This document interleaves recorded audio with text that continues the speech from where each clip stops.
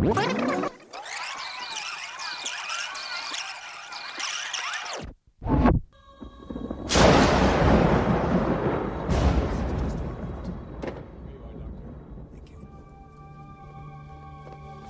right. Came in this afternoon? Yes. How did you get here so fast? We've been monitoring all admissions through police and paramedic channels. This one fit the symptoms. You think he's one of them? Well, Mr. Saperstein, I promise you that's what I'm here to find out. Things must be getting pretty bad out there to bring you fellas in. Is this it? Yes. Did you make any requests? Just one. A single black crayon. So this evening we're going to be talking about John Carpenter's In the Mouth of Madness, which came out in 1994, which stars the amazing Sam Neill, Julie Carmen, and Jürgen Prochnow, or Prognot, who knows how it's pronounced, the late, great David Warner, and popping up completely unexpectedly, Mr. Charlton Heston. And this evening I'm joined by the author, Robert Parker. Chris, how you doing, man? I'm good, thanks. You?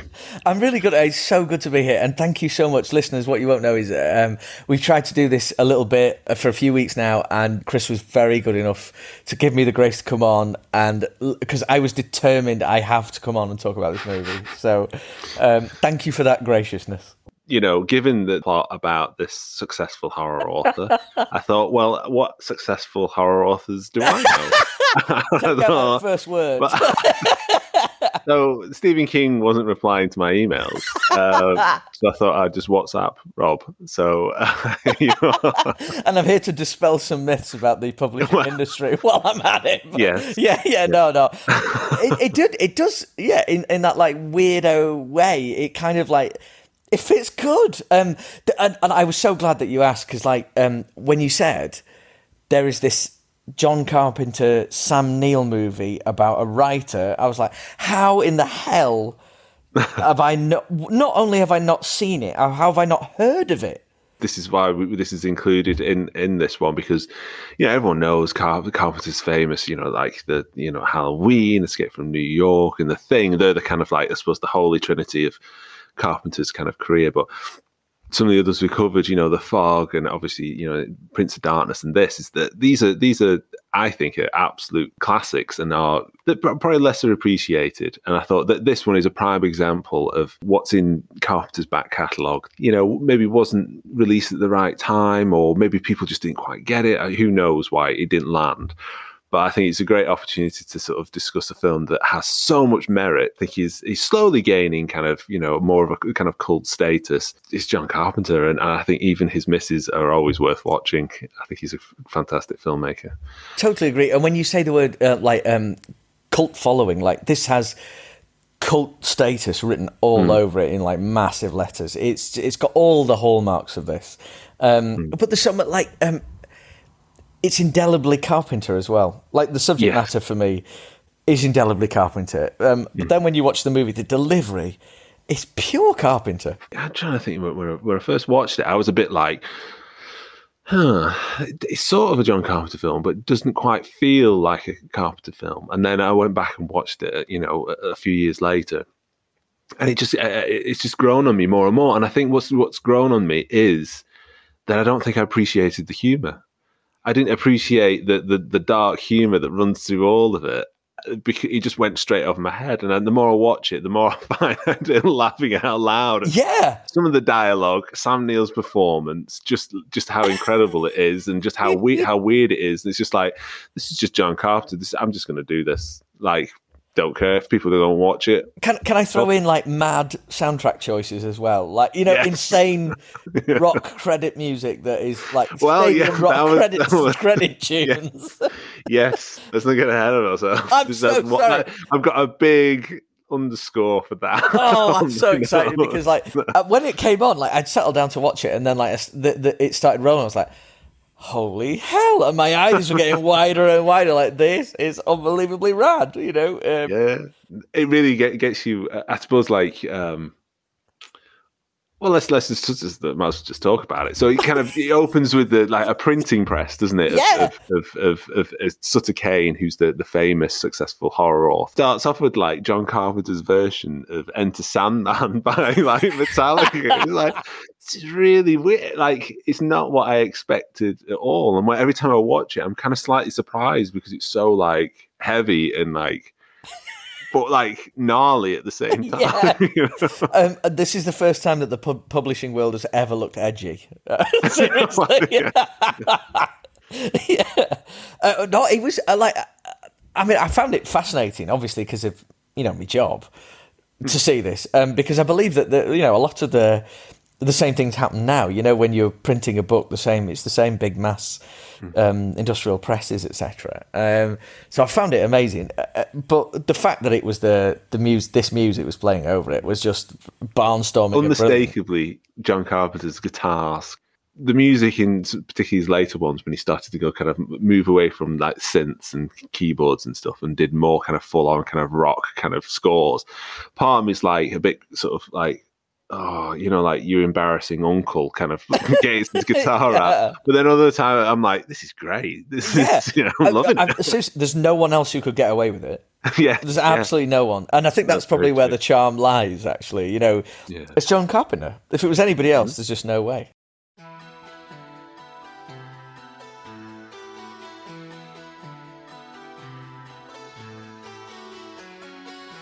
The massive printing press. Yeah. Metallica-esque score. Not an interesting choice because it's not. You would expect like a John Carpenter film. It might be a bit spooky. It might be a little like setting thing, a bit of synth, a bit easy.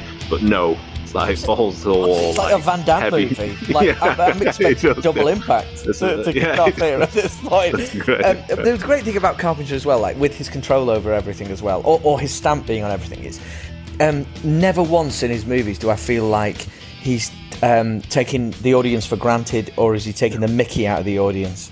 It's pure. So much of it is like, and I don't want to say fan service, but it feels a bit like that. Like he does so much for his audience, I feel. I wish a lot of filmmakers nowadays, it's like, this is what I do, and I'm going to do it as well as I possibly can because this is what I love. And this is what my fans, and whether it's my readers or whether it's the viewers, love as well. So let's not pretend this is high art, and it not to say that it isn't artistic at all, because I think all of his films are incredibly well made and artistic, but it is the sum of its parts, and often more than that. When you look on paper, you think some of the films he makes, like, right, so it's about a guy who murders babysitters, right? Okay, it's like this alien that takes the form of other people, but turns out to be like one of the best, regardless of genre, one of the greatest thrillers or horror films or studies of human it's just like this guy is on fire particularly during that period. But no, I just think he's just a really classy filmmaker who always tried his best, and sometimes, like I say, sometimes it doesn't land, does it? It's just like it's either the zeitgeist is we're not really into sort of Lovecraftian kind of stuff at the moment. We want more kind of like grounded, realistic horror. So it just goes into the ether, doesn't it? And people forget about it until some loser decides to do a podcast about it. No, what I love about filmmakers like Carpenter is that it doesn't. There's so much nobility in the attempt of greatness. Like if you try something, that's completely off the wall, even if you fail, it's the fact you tried that I really appreciate. I have to be honest, it's the same with M. Night Shyamalan. I love even his failures. He shot for the stars, fell short, but in the effort, that's wonderful. I have to be honest, on FYR, on For Your Reconsideration, sorry listeners, we talked about the Neon Demon, which is a Nicholas Winding Refn movie, and I felt so used and cheated by that movie. You know what I mean? So grim and dirty afterwards. Yeah. And then we were imagining him in his monogram bathrobe sniffing his own farts, because that's absolutely what that guy would do. But it's like you don't get any of that with this. This is like Carpenter pushes and pushes and pushes that envelope, and does it in such inventive ways as well. And in this film, I think there's stuff that you haven't seen before from him. I think that's why, again, maybe that's why it didn't kind of land, is that people were expecting something of him. Obviously this wasn't written by him. This was written by Michael DeLuca, whose only really other co-writing kind of credit is for the Judge Dredd Stallone film. He's kind of like an odd choice. I think he's just basically someone who wanted to work in the film industry. He ended up writing this script, contributed to a few other things, and ended up being like a producer and president of production at New Line, at DreamWorks. He's now currently the co-chair for MGM and seriously, he was at MGM and he's now at Warner Brothers. So he's kind of not, he's not a journeyman. No, he's like absolute author, like right? Present day Hollywood royalty, essentially. Yeah, just like shot straight up. So it's kind of like an odd, I suppose In the Mouth of Madness is the oddest thing in his CV, as opposed to John Carpenter's. Insane outlier in his CV. Yeah. Incredible. Yeah, that's just amazing. Hello, crime fans. I'm Sean Coleman. I'm Chris McDonald. And I'm Rob Parker. We are crime authors. Well, I'm a publisher too. And I'm a giggling buffoon. We are the Blood Brothers, and this is our podcast. Every week we speak to the best and brightest in the world of crime fiction. And embarrass ourselves hugely. No, that's just you. Yeah, definitely just you. Great. Coming to you from the Pod Dojo Network. And sponsored by Red Dog Press. We've got new episodes heading your way all the time. With giveaways and games. Interviews and insight. And laughter. Lots of laughter. Check us out now. On all your favourite streaming services. And give us 5 stars so we can't be our own 1-star superstar. The Blood Brothers Podcast, your one-stop shop for the best crime chit-chat. And then you get this sort of psychiatric kind of hospital opening, and then you see Sam Neill for the first time and being dragged in. It's just like, it's Sam Neill. It is. And he's got such, the first thing you hear really is like he's got these brilliant struggle noises in his repertoire. Like, no. He's so great at that stuff. And he is so watchable, isn't he? Yeah, great screen presence. And in this film, obviously, his performance in going from kind of like, you first meet him being dragged into this mental hospital, looking very deranged, fighting with the guards and stuff. And I love there's a brilliant bit where he gets thrown into the cell and he shouts out to the guard, "I'm sorry about the ball. It was a lucky shot. That's all." It's so brilliant line. It's so, and he delivers it with such honesty as well. Yeah, such good. I'm sorry. It's super. And this is we've got John Glover as well in this scene. Oh, I know. He was so great. Thrown in for a handful of lines. He's just there, isn't he? And he, all these great faces. Yeah. And what an actor he is. Yeah, I love it when you have a movie when there are people of like recognizable, but not just recognizable face, but recognizable caliber around as well. Because it enriches that movie experience so much. So having like, obviously as we know how the film sort of like is structured and it's sort of bookended with these sequences, having. I don't want to jump ahead, but having Glover and David Warner as part of these, it's just like, it's like a treat, isn't it, in a way? Speaking of David Warner, and he appears, he turns up at the hospital, doesn't he? There's all sorts of references to like, basically the world's falling apart, everything's turning to shit. And so that he's one of them or something. So he's obviously straight off, you're thinking, oh, well, what's happening here? And you basically get David Warner. It then flashes back to Sam Neill explaining how he got there, from the very beginning, kind of thing. And it's just like, again, more great character actors like Peter Jason and Bernie Casey from Never Say Never Again. He was Felix in that. Like, I know him. I love it. Like you were saying, it's like there's so many recognizable faces, and there's such great character actors like Peter Jason, who's basically doing like insurance fraud, isn't he?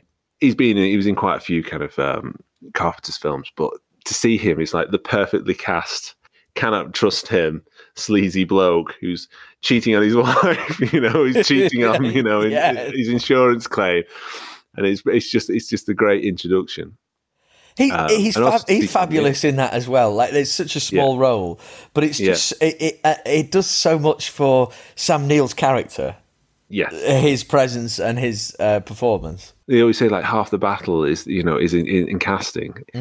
He just delivers it perfectly well. You know exactly what that character is. He's memorable, and they all bounce off each other. And it's just a great little scene setting up what Sam Neill does, which is an insurance claim kind of investigator. So it's the best in the business as well. Yeah, exactly. Yeah, smoking copious amounts of cigarettes. How much did he smoke in this movie? Oh my God! How he's still with us, I don't know after this movie. But there is something about that. A guy in a suit who's better than everybody else. Yeah. It made me feel, or better at his job than everybody else. Gave me a slight Wall Street vibe. These early scenes. The confident, white bloke in a suit. Yeah, double-breasted. It's like, yes.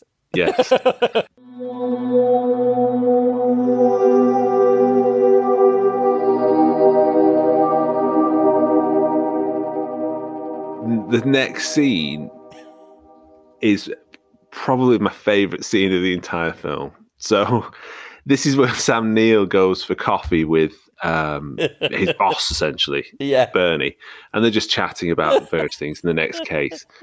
And there's this little glimmers of like there's something going on outside, and I love the way that Carpenter directs it, because it doesn't feel forced. It's not too sort of flashy. It's just he keeps these people talking in the coffee shop, and he shoots sort of with a lens that allows the background to be in kind of focus as well. And this bloke just leaves this like comic book or bookshop with an axe. and it's like you get a little bit, he leaves, it comes back to them, and then you just sort of see it almost like in real time with him. Well, he just walks across, getting closer and closer and closer, essentially, while they're still having a chat. It's because it's got that, because of the geography of it, it feels like an action set piece, because it's so well blocked and so well staged that you see the cameras between Bernie and Trent is his name, isn't it? Trent. And as we look between them, as this figure is getting closer and closer, it's just so well put together, and it's brilliant. It was actually this, when you said, has anyone seen this movie? In one of our various WhatsApp groups, and I was like, and I went on, looked for the trailer. This was the bit in the trailer. I was like, well, Yamo be watching this. I've got to get all over this. There's a bit of, I don't know, there's a sense of kind of confusion. You don't know what's happening. You don't know what's going to sort of happen. You don't know what the character's going to do. There's a sort of sense of dread. Something awful's going to happen, but you have no idea why this is happening.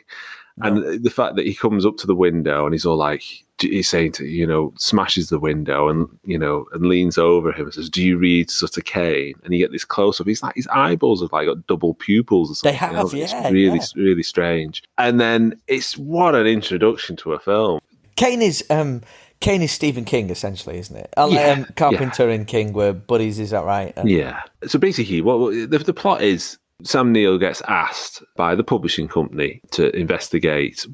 Basically, this famous Stephen King-esque author has disappeared. So it's his job to investigate the whereabouts, what's happening. And Sam Neill, in his almost like 40s detective with smoking a cigarette, not really thinking this is all bullshit, like corporate, he's very dismissive of it all, thinks that this is just a publicity stunt for the new title. And that's where you obviously get to meet Charlton Heston, as the publisher of...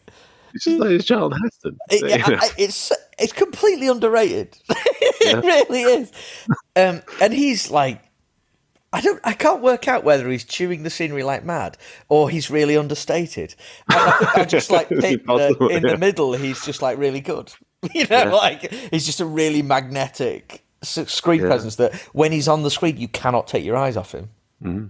Charlton Heston, can he ever be understated? It's just it's either big or Charlton Heston. There's no kind of no kind of in between in that. I was writing a true crime podcast recently about the Krays, and I found out that he actually attended the Krays trial for murder in the public gallery.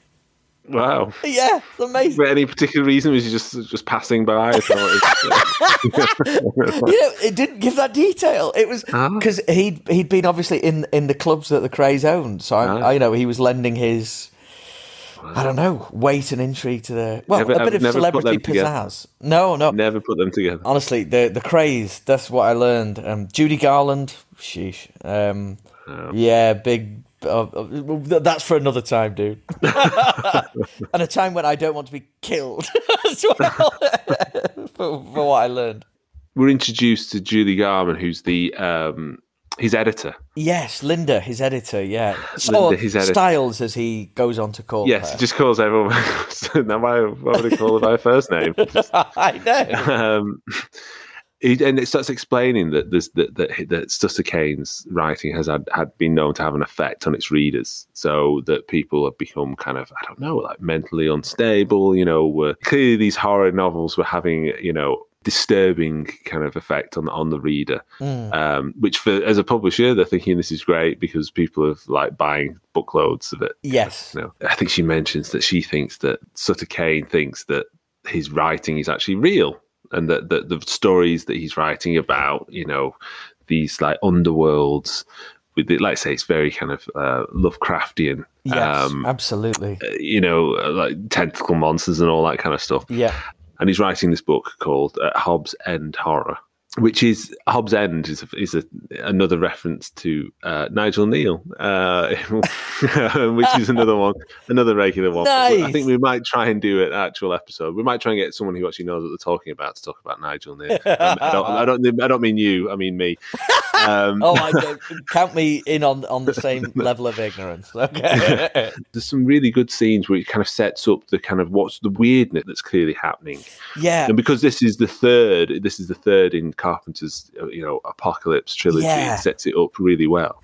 This is where for me the atmosphere of the film really, really ramps up. So once we get those sort of stakes that Sutter Kane has been writing this book, and he's sent a couple of chapters over, and he owes them the rest. This is something sadly I'm familiar with. When you started writing a book and it no longer kind of belongs to you anymore, like you've got to get it done by a certain amount of time, and they're waiting for this. They've got the publication date ready. And this legit is how the publishing industry worked. That's all totally legit. But they just can't find the guy and the rest of his book. And it's such a cool premise. It really is that they've got. And then rather than sending, like a PI after him or something like that, or hiring someone to go after him, they're sending, the insurance firms, because he's not going to deliver the book. So the insurance they've claimed the insurance. It's got like a lovely element of 90s sleaze about it that I really like. That it really, really fits. And then he rather shamelessly, comes on to Linda Styles a little bit at the lift, suggesting they could go for dinner and all that kind of stuff. And I've never really seen Sam Neill do that, and it was kind of, oh, hello, cheeky little devil. But then it was he buys the books, doesn't he? And he starts reading them, and that's when I thought the use of lighting in this film is just absolutely outstanding. Like so much with pure nothing more than lighting. Carpenter conveys Trent's mental isolation and paranoia so well throughout this, and none more so than the great introduction to it is when he's reading the books in his apartment, and he's got he's still in the same clothes, smoking endlessly, but he's in darkness. It's just all you can see is him. It's fabulous. You're sort of brought into the world with this clearly, like you say, the bookend of the hospital. That's like this isn't going to end well for this character. How on earth does this character who goes from being so confident and so good at his job to this guy who's like drawing on his face, and who knows what else, like sneering shit or whatever. I think that, like say, once he gets the book and he's just like sat, there's like a bit of a couple of scenes of him sat there reading, smoking, and then there's like there's a scene where he's walking down the street, isn't there? And he sees sees a poster of the book, and there's like some cop beating the shit out of some tramp. It's like this is just a bit off and a bit really weird. What's really kind of happening here? And then there's all these other people, these, you know, saying he can see you, and you know, it's just, and then has the dream where the cop, and then the cop who sat next to him appears and stuff. It's just there's some good jump scares. Yeah. Really good one. Pooed myself. Yeah, and some brilliant. I mean, well, obviously there's more VFX to talk about as time goes on, but that's the first sort of real flavour of the sort of the gross, grotesque elements to the movie, and it feels like it's all, you know, like the fact that it all looks so staged. Incidentally, again, I know I've mentioned it, but the lighting in that alleyway is unreal. Like it's absolutely phenomenal. And because I looked at, like, there's maybe like 10 oil drums on fire right the way into the distance. It's just superb. It's the texture that I love from his movies, so vividly wrought on the screen. You know, like you can. I seriously, you feel like you can reach out, touch, and be involved in those worlds, no matter how fantastical. They feel so indelibly real, and I love the fact that in that realism, he still pushes those boundaries so far. And I think that's what makes him so special. It's certainly in my own personal eyes.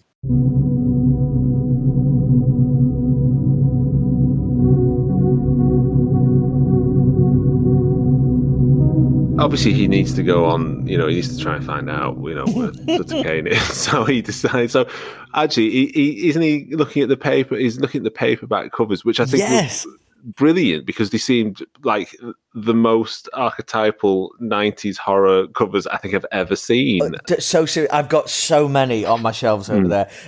Not so much King Koontz, Dean Koontz. Dean Koontz, loads of Dean Koontz, just like that.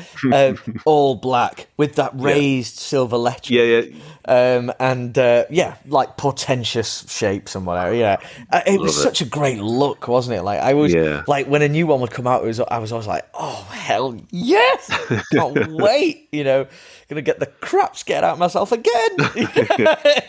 But and then so he notices something, and he cuts them all out into, and like my nerdish head was like, how many like paperbacks did they print off? You know, for this, like, and I want, because like, can you imagine if there's like on eBay you could get like a Sutter Kane paperback? How good that would be to own. I was thinking that I was watching when I was looking at, and I think when he's in the publisher's office, where I think Charlton Heston, or maybe it's Styles is looking at some of the artwork, isn't it? There's some cutouts for bookshops, and I thought, imagine you get your hand on one of them. and like, they've got hardbacks, and then later in the bookshops themselves, they've got T-shirts and caps. Just maybe we need to start looking at a whole line of. I think you might be right here. We might be right here, just for ourselves. No, yeah. I mean, I'm not saying it's not been done before, but why not? You know, he goes with this map of what's the state? Is it New Hampshire? There's a map, isn't there? Because Sutter Kane had designed the covers, and when he was looking at the covers, he realised that it's basically if you rip bits out and put it together, it's a state, or isn't it, or a town. But it's not actually on the maps or something like that. That's Hobbs End, isn't it? It's so good, isn't it? I don't care. I'm not. I'm sort of following. This is it. They're going somewhere. And that's how, you know, economical you can be with storytelling at times, isn't it? Like just give a destination. Yeah, it's fine. Yeah, you'll catch up. You'll understand. Well, and it doesn't really matter. You know that they're off to somewhere. They're going to somewhere called Hobbs End. And that's it. And it goes like mad road trip for a bit. No, that's another thing. Never expecting this is like the whole like bit in the dark tunnel where there's like a cyclist going past. It's like, what is this? And then he's like old. No, he's later, and then he's like run him over, and then he's just cycles off. What is happening? It doesn't. He runs him over, and then she runs him over. Like they take turns in decimating some cyclists for a bit. But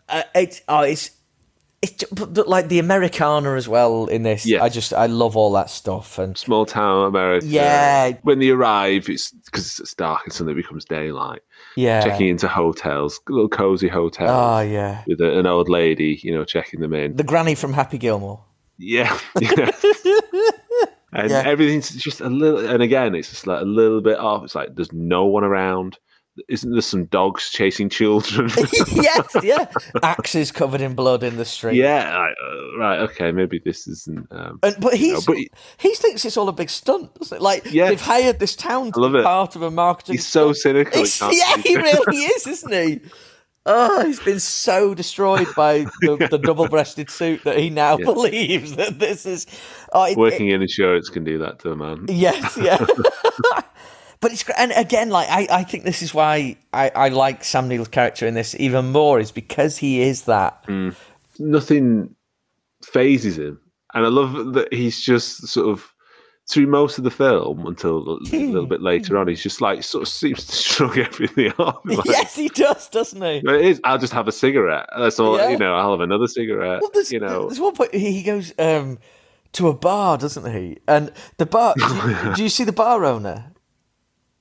He's the guy who runs the bar. Oh gosh, I'm kind of jumping ahead here, Chris. I'm sorry, but it's the guy from the painting in. Vigo the Carpathian. Vigo the Carpathian. Yeah. It's like how is this? This is this because that added a lot for me. It did, yeah. Was there. Similar worlds. Yes, yeah. But like, and Sam Neill's like orders a drink, and he's like, "I know you're all in on this. Yeah. I know this is fancy lighting and like flipping it, Sam." It's like, and then just like, and then like pushes him as if to say like, "This is all the trick," and he's like, the Vigo the Carpathian's like chatting to himself with a shotgun. Yes. And then just blows his own head off, and even then he's like, okay. Yeah, par for the course by this point. Yeah, exactly. Kind of behaviour. Because there's that great moment with the church that I really like. Yeah. When Linda, they're in the hotel room, having checked in, him and Styles, and she says, he says, "It's not the book. We're not in the book," because she's starting to believe at that point that we are in the book. And he says, "It's not the book because if you look out the window, there's supposed to be a Byzantine church outside, and there isn't one." And he opens it to say show a barn, and she says, "But that in the book, that was if you looked out from the east."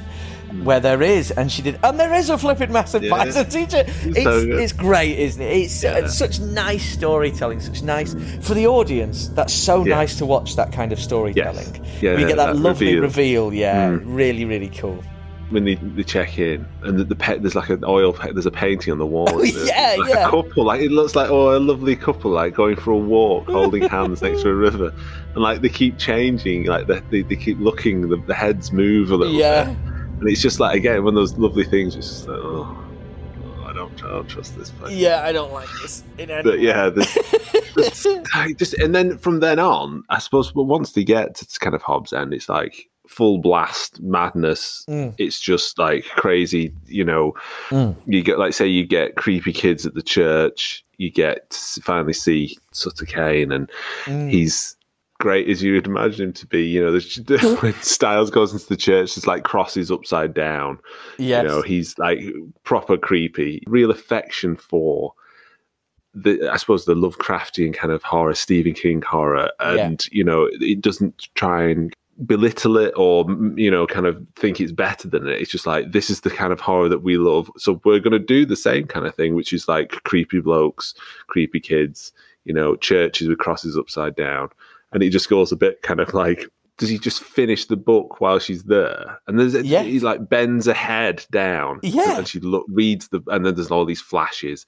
Her eyes start to bleed. But like and then Sutter Kane's got a gremlin on the back of his head. It's so good. I don't. I've got no because that's never featured again. Like that happens at one time. It's like, well, we've got this hanging around. What should we do? We'll put it on the back of his head. Was it Quato from strapped to the back of his head? I don't and in the corner of his writing room, which is not a very nice writing room. Let's put it like that. It's in an area of the church which is sort of like been very neglected. But there's a door where there's like banging on, like where the underworld is like constantly trying to get out. It's so. Oh God! And it's like all these ideas. Like, so if I was a writer and I was writing about the underworld, what do I think that might be like? Or hell coming to Earth? What do I think? And all these boxes get ticked for us. It's great. It is great. I tell you, I was surprised to see Sutter Kane as early as we did. at the Yes, church. me too. I I thought it would be a bit of a reveal at the end. Yeah. It's like they arrive, they found him. Right? It's like, Yeah. in the car, let's go. Yeah, because Sam Neill goes, "Is that Sir Kane?" And she's like, "Yep, yeah, it is." Yeah. He sets his dogs on everyone though. Again, that's like, it made me laugh that bit. I don't know why. Like, release the hounds, kind of Yeah, thing. yeah. Like, And the dogs just kept the dirt. coming. Those small town settings, though, and the whole, the pitchforks at night kind of thing, Yeah. all that kind of stuff. It's such an indelibly good horror image, which just loved it. Shamelessly loved it. find out later that the Mrs. Pickman who runs the hotel, like there's a weird bit where she's like, you hear like a groan or something, kicks the ground. It's like, what the fuck is going on? And it really like that she's got her husband handcuffed to her ankle. Fully nude. Yeah, Like well, completely at nude. least throw a blanket over it. Oh. It's so funny because, and I think a lot of these movies, like you say, the humour is there. You're invited to laugh at some of this stuff Yes. as well. You absolutely are. Yeah. And you get some of the great creature designs at this point. And this is what I noticed in the credits is another link between this movie and Jurassic Park, which is Greg Nicotero on visual effects duty. Yeah. Or partially, in amongst the visual effects team. And I love those like, I'm a massive slave to the Stan Winston School on Instagram. Oh, yes. Yeah, me it's too. so Watch it good, all the isn't it? time. Oh, it's amazing. I just can't understand how great these 90s effects houses, 80s, 90s effects houses achieved what they did. And so the names like Nicotero and Phil Tippett and all these guys are just like, craftsmen but artists, like, Yeah. again, it's like what they Innovative. do is just astonished at some of the things that they're capable of doing. Yeah. Like, like plastic and latex and all that. So it looks so believable. yeah. And their understanding of like what's the best way, how it will look actually on film. Yeah, and with how you lighting and move it. Yeah. It's just, It's I wish, wizard, I hope honestly. we will see a more of a return to those like practical effects for particularly I suppose in horror films it's always been the case, but when you watch what they're capable of, it's just mind blowing what they can do. For me, I think truthfully, The Thing is the benchmark of all time creature effects. I think, and this movie had so many sort of like callbacks and little deja vu nostalgia points about, and quite right too, because it's a tentacly Little tentacles underneath the doors. It's a tentacly John Carpenter movie. Why wouldn't you, hark back to that stuff? But it's also comfortingly brilliant. I've always found them very comforting. I don't know if it's because I just sort of discovered them kind of late night when I was living at home and, watching them on ITV or Channel 4 and like being introduced and then finding, oh, that's him again, because it's the bloke who puts his own name above the title. It's like, well, that's quite good to hear. There was no IMDb when I was watching these on TV. So then it's like, oh, okay. And then finally getting around, watching The Thing and thinking, what have I just witnessed? The creature effects in that were totally believable. I thought it was I'd never seen anything like it. I thought that look, I could almost smell it. It's just mind-blowing. But you're so right. And what that added to it as a movie, I mean, the story would always have been brilliant, but you have to have the execution. It's turned into a brief thing, loving, but it's quite right too, But we will do it one day. The Hidden Britain Sign Company produces handmade signs and print inspired by British folk horror and unsettling TV, film and literature. Whether you are a fan of M.R. James, haunted children's television or public information films of the 1970s, you are sure to find something of interest over at their web store. Go to hiddenbritain.bigcartel.com or follow them on Twitter at BritainCo for more information and haunted content. Use the code HiddenBritain21 at the checkout to receive 10% off your first order. Terms and conditions apply. Hidden Britain cannot be held responsible for any subsequent hauntings, nightmares or disturbed childhood flashbacks resulting from the purchase of their signs and prints. What should we get up to in this? Well, they're in Hobbs End and everything is going absolute toilet for Sam Neill. And Styles is showing. Yeah, she's kind of gone. She's gone to the dark side. Whatever she's witnessed when Sutter Kane kind of forced her to read the book. Or maybe it's the head at the back of his own head, the little grandma at the back. Who knows? But then there's they see the cyclist again, don't they? There's a mob. There's a great bit where I think I might be jumping ahead. Is it when they're trying to leave? It's around this kind of place because, like you say, once you're in Hobbs End, it's kind of madness for 40 minutes or so, isn't it? And there's lots of like random scenes that you kind of like. They go back. Did they go back to the church? Yeah, they go to the church a couple of times, I think, and Sam Neill goes for a drink a couple of times as well. Yeah, one ends particularly badly with Vigo the cop blasting his own head off. His head off. And Sam Neill just been like, "Oh, for crying out loud!"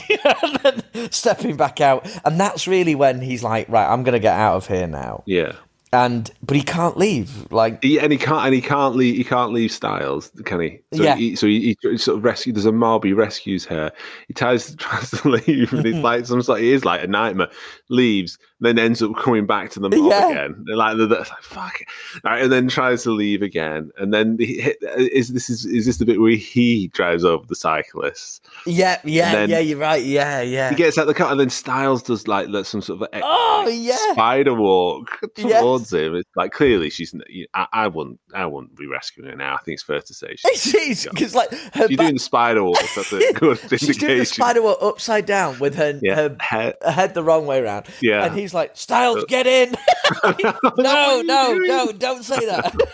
You want to get into a confined space with someone who does the spider walk with a head twisted round. What are you thinking? But he's just like, again, cool as a cucumber. Yeah, it's all a PR stuff. Yeah, still PR stuff. And they drive past. He drives past. He gets in the car and drives, and then the cyclist, who's got this shock of grey hair, looks a bit like Gary Oldman in Coppola's Dracula. And Linda's on the back of Styles is on the back of the.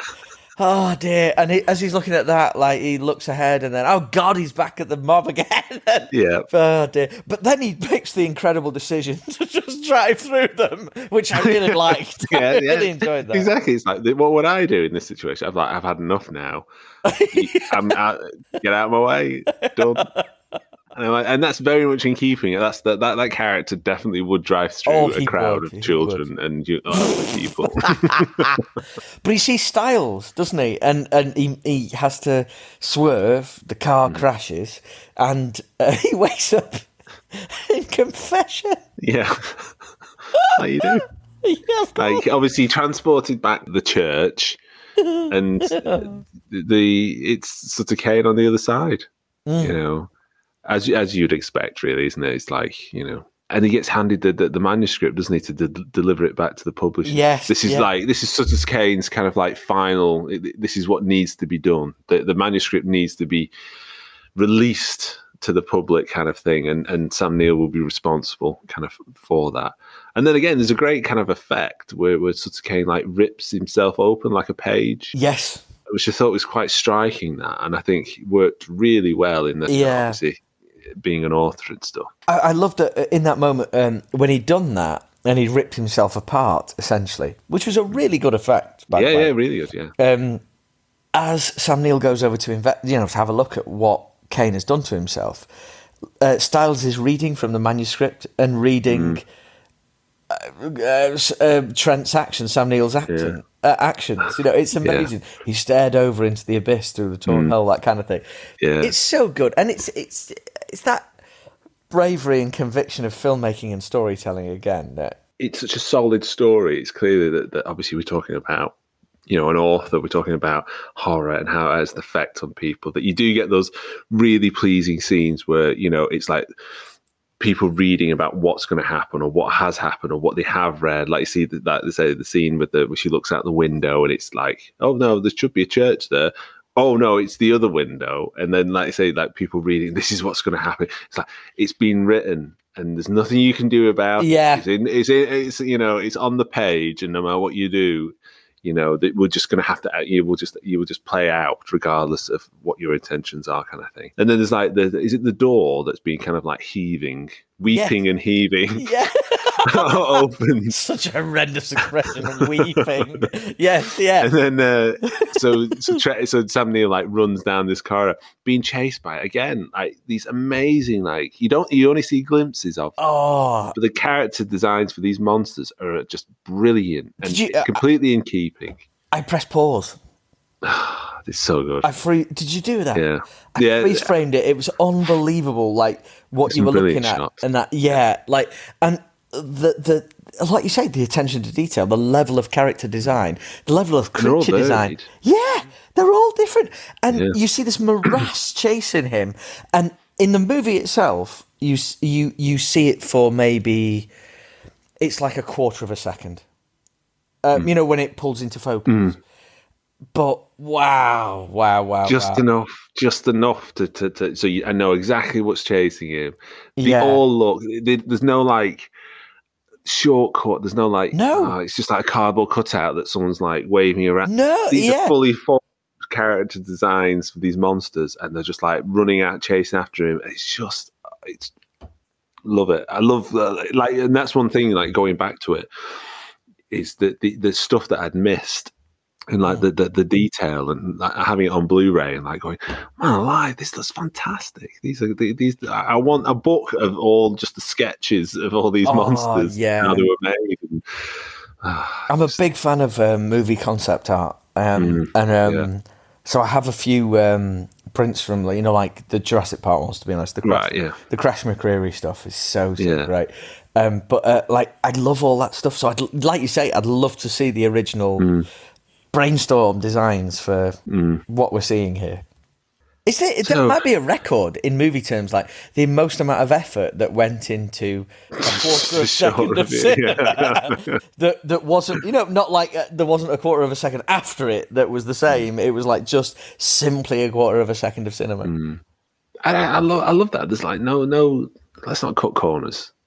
Yeah. And I'm sure they shot probably loads more that just wasn't used. But when it comes down to what's the best thing for this film now? We spent a fortune on these characters and these monsters and having them made.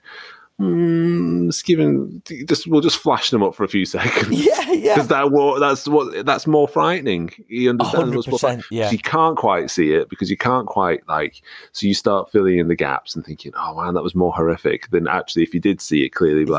Oh, that's a bit goofy looking.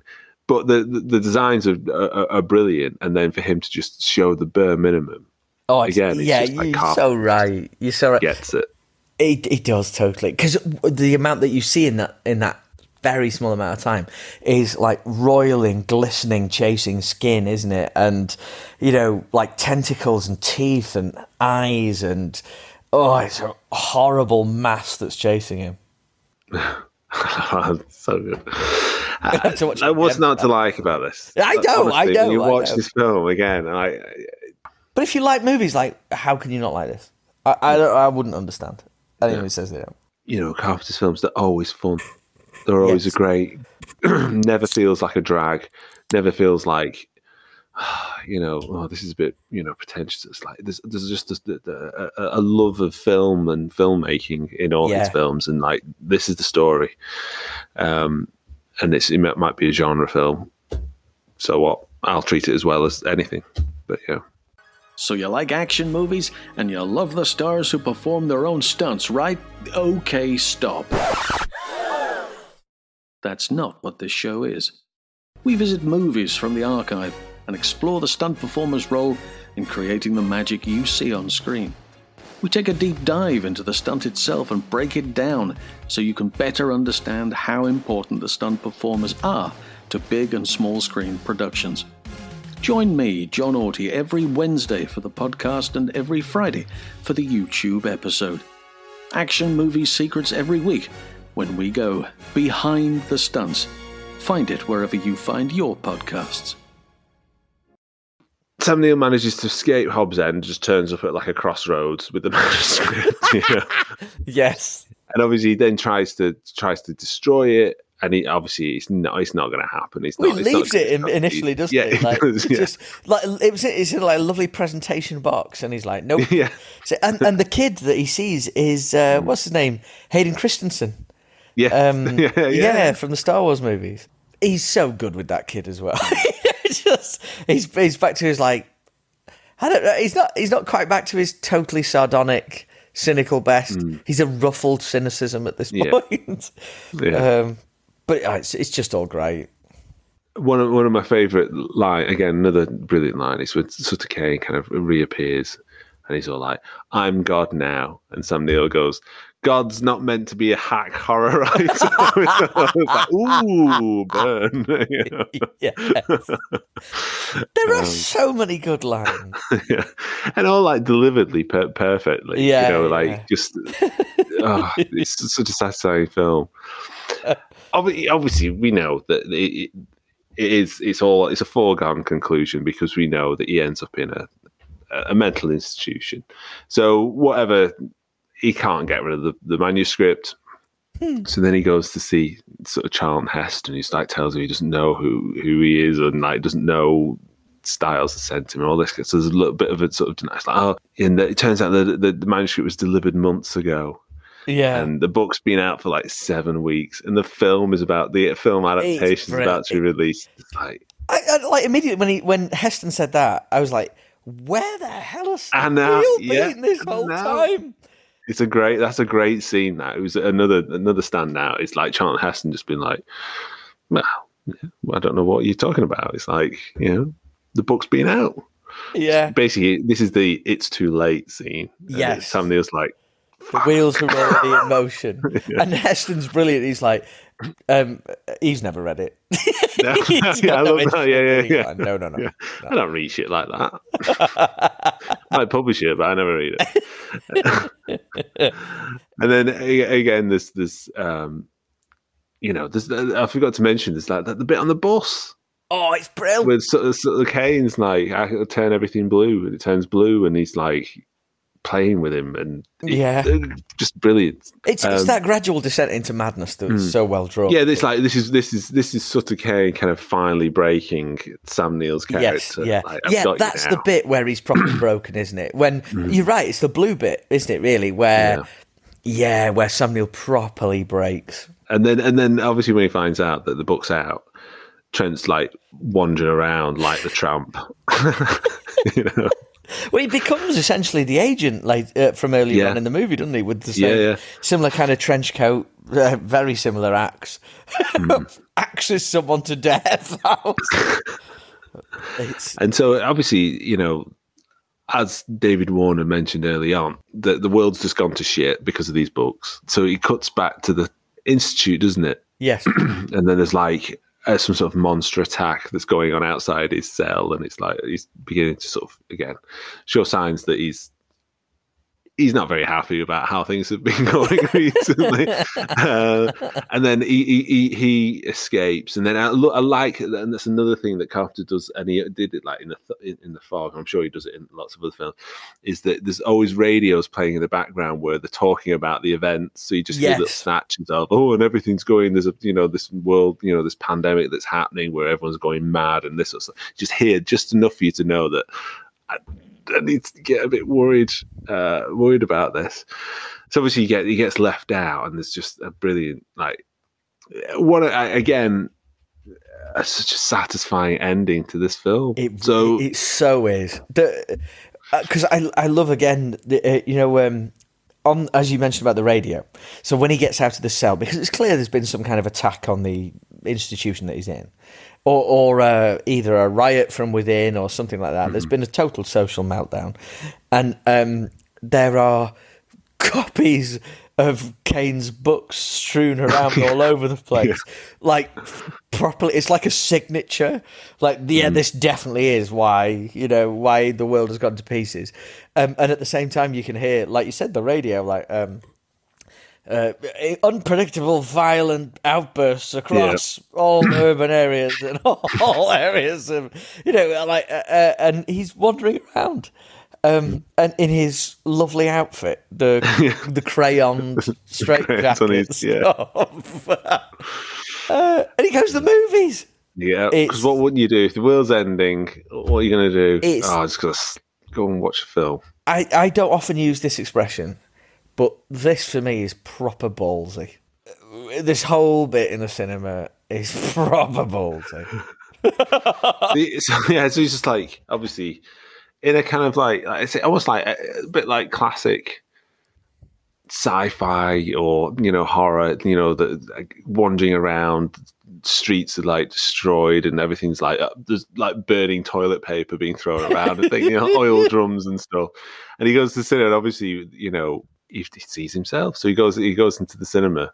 And they're showing the film adaptation of Hobbs End horror, and he's the main character. So he ends up getting this absolute classic scene of him sat on his own in his, he gets popcorn.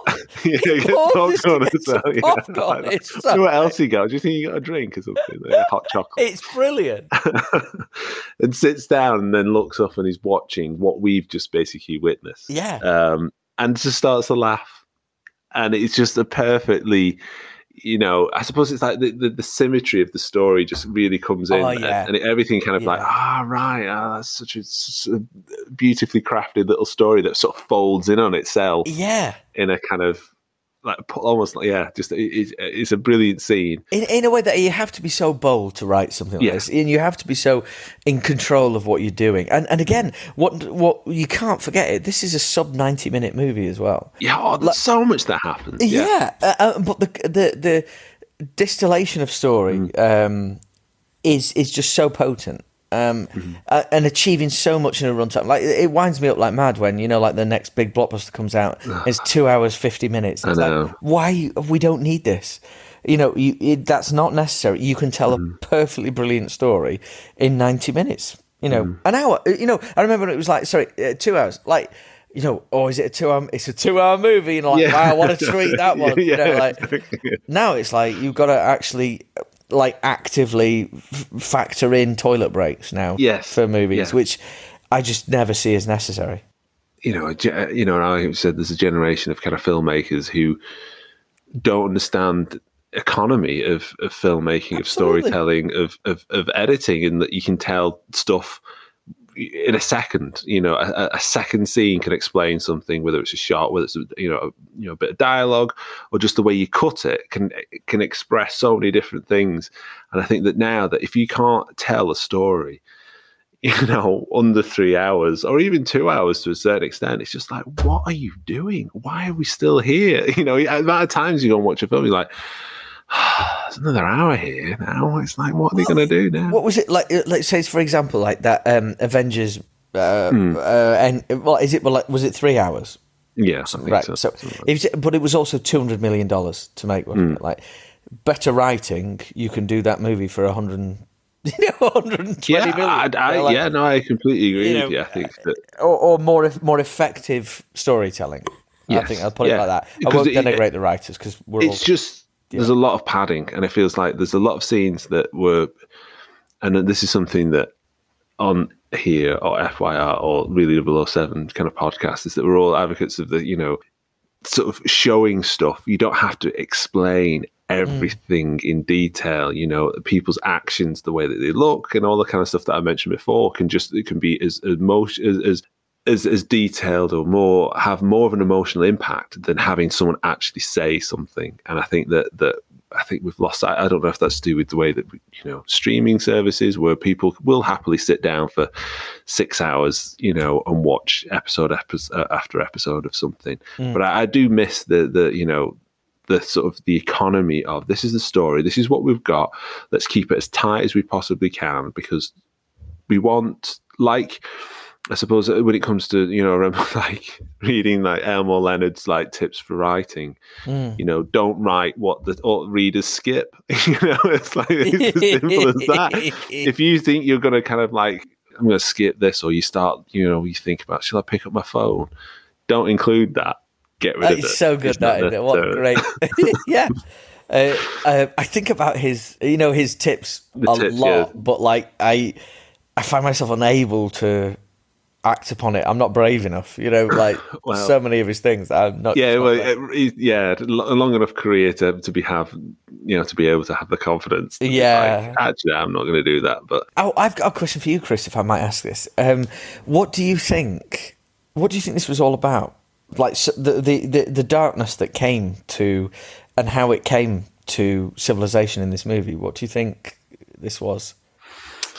That's a good question. I suppose probably cop out here and say it's almost like a Nigel Neal type thing, and that's also a Lovecraftian thing, that these things have been here before humans were, that we are only here for a short period of time in the the age of the planet and the universe and stuff. I think that's where the sort of the monsters and the stuff that he resurrects. But I think the story is itself about writing. I don't know. It's an interesting one. I think it's kind of, I don't know if it's using that device to say that you can't kind of, your fate is what it is. It's quite fatalistic, is that no matter what you can do, you can try and rewrite where you're going, but, the world's got a plan for you type thing. So what about you? I took it like probably very, very literally, in a sense that I thought that Kane and his work were knocking on the door to darkness for some time, and he knocked once too hard, opened something that consumed him. This is a leap, because we never actually properly met the character of Sutter Kane at all in this movie. By continuing to write, having him knock the door ajar, he unleashed pure darkness, and it was unstoppable once he'd done so. And I love the fact that there's a bit of me who, given my job and given how I feel about books, I love that the fact that the end of the world happened was because of a book. Which is, I don't know, which sort of seems so believable, because you've got like, I don't know, for me, like over the years, particularly as a kid, like these like texts, like these like illuminated manuscripts from the past. Like I remember when was it Nostradamus? Was it? That was the guy who predicted the future. Oh, Nostradamus. Nostradamus, yeah, sorry. And that became a big thing when I was a teenager. It was like always in like, I can't remember what it was. It wasn't the works, but it was a similar kind of like pound shop kind of. Yeah. But you had piles of these ones about like, and on May 1989 this will happen. I'm like, that sounds like. I always found that quite scary, because it's like, what if it did? Yes. We laugh them off, but the odds of it happening. So I think that maybe the film itself is also about like the power of the written word, and like be careful what you're writing about, because you might unearth something. Like in the same way that people start like in horror films, start dicking around with spells and all sorts of stuff, and like Ouija boards being like, what are you doing? Well, like, it's just a similar thing. You're right, and like how there are forces that we don't understand, and things that we don't understand, and that we never quite understand how we might provoke them. Yeah, and I love that almost like through his writing, he sort of manifests them. Yeah, and then they control him. So they're feeding off each other. Like they're controlling him, and his writing is kind of making them more, because people are reading about them. I suppose it's a bit like the Candyman. It's like if people don't know about these mythical like kind of characters, then they're just dead. They need people to know about them to become, they're like these dead gods and stuff. I think it's. Yeah, I think it's really interesting. This is pretty good. We're getting a bit highbrow. The big existential question. Yeah, it is. No, but it does. For all this is, like it could be very easily dismissed as, it's like it's a doomsday creature feature or whatever. That kind of, exactly. Yeah, but you can't dismiss it that way. This is about existence and. I don't know, what is it about? And I think that's what I love about this film. I feel like that you could spend a fair amount of time thinking about what Sutter Kane's like writing represent, or who is he, and what is the you know, these creatures? Are we meant to take them literally? Is it about, you know, delving into his own kind of soul? He actually uncovered something he didn't, you know, the dark, like you say, the darkness that's kind of in him. But also, I can watch it because it's a great story, and it's got Sam Neill in it, who's ace, and the effects are brilliant, and it's, like I say, it rattles along at a great pace, and you get bookended with John Carpenter's Enter Sandman cover version type thing. Which again, what's not to like the bookends never stop in this movie. Like, how great! No, I like, and when it was finished, I was thinking like, yeah, that was ace. Like, same here. Yeah, that was just ace. I love that. Yeah, two big thumbs up from me. I think that, as I was saying, I think it gets better with each viewing, because there's stuff that I miss every time, which is whether it's the brilliant kind of like almost like hard boiled dialogue, the humour. Yeah, the way it's shot, just the story in itself being this lovely kind of like I say, this like little puzzle. Yeah, there is a bit of a detective story in there that you've got like these. It's just a bit fucking weird, you know. And I think that, you know, that it's just really good fun. It's really good fun, and it doesn't take itself too seriously. And like I say, I think it was interesting when I saw a little interview with John Carpenter. He said, because Sam Neill is excellent in this, and he said that Sam Neill saw this as a comedy and played it that way. And I just think that actually, and it works well for the characters. This character who's so cynical, he feels like it also a bit kind of, you know, so he looks down at a lot of this. Oh, he does. You know, he's sort of a bit supercilious. Always the way through. Yeah. Yeah. And I think it just works perfectly well with that kind of, like I say, that hard-boiled, like Raymond Chandler-esque kind of, you know. He is like a slimeball Marlowe, isn't he? For a lot of this, you know, like and it works so great for it. No, there's very little about this film. No, there is nothing about this film that I didn't enjoy. Actually, there really isn't, and no beat felt false or anything like that. There's nothing that I thought fell flat or anything like that. I thought the early, like, there's like a 5-minute sequence before when Trent Grant, sorry, where Sam Neill where Sam Neill goes to the publishers and resolves that he's going to read some of the books, and there's a 5-minute sort of like of him like it's just character work and atmosphere in a 90-minute movie of him, you know, getting to grips with the books, but also the cost. There's the very slight early cost of what those books are having on him, and it's just great. Yeah. Is there any sort of standout scenes or anything for you? Was it just an overall kind of like just enjoyable ride? It was all totally enjoyable. I mean, anytime Sam Neill is on screen, I'm enjoying it very, very much. Yeah. But I'm enjoying it the whole time anyway. Standout is there were a lot that was really funny, like not just because I love what I'm looking at, you know, like, so there's one bit where Sam Neill runs out of the hotel, and this is when he's in Hobbs End, and things are happening, bad things are happening, and he turns and has a look, and there is like a literal creature in the window of one of the, and like a spawning, glistening, horrible, slimed creature. And he looks at it and just looks down at the keys like, oh dear. Just like, there's a toss up in that moment between whether is he so jaded by this way he doesn't care, or does he still think this is one big ruse? Like, yeah, decent effects. I just enjoyed it a lot. As our other famous horror writer and crime writer, you know, what have you been working on? Anything pipeline? Anything you publish do?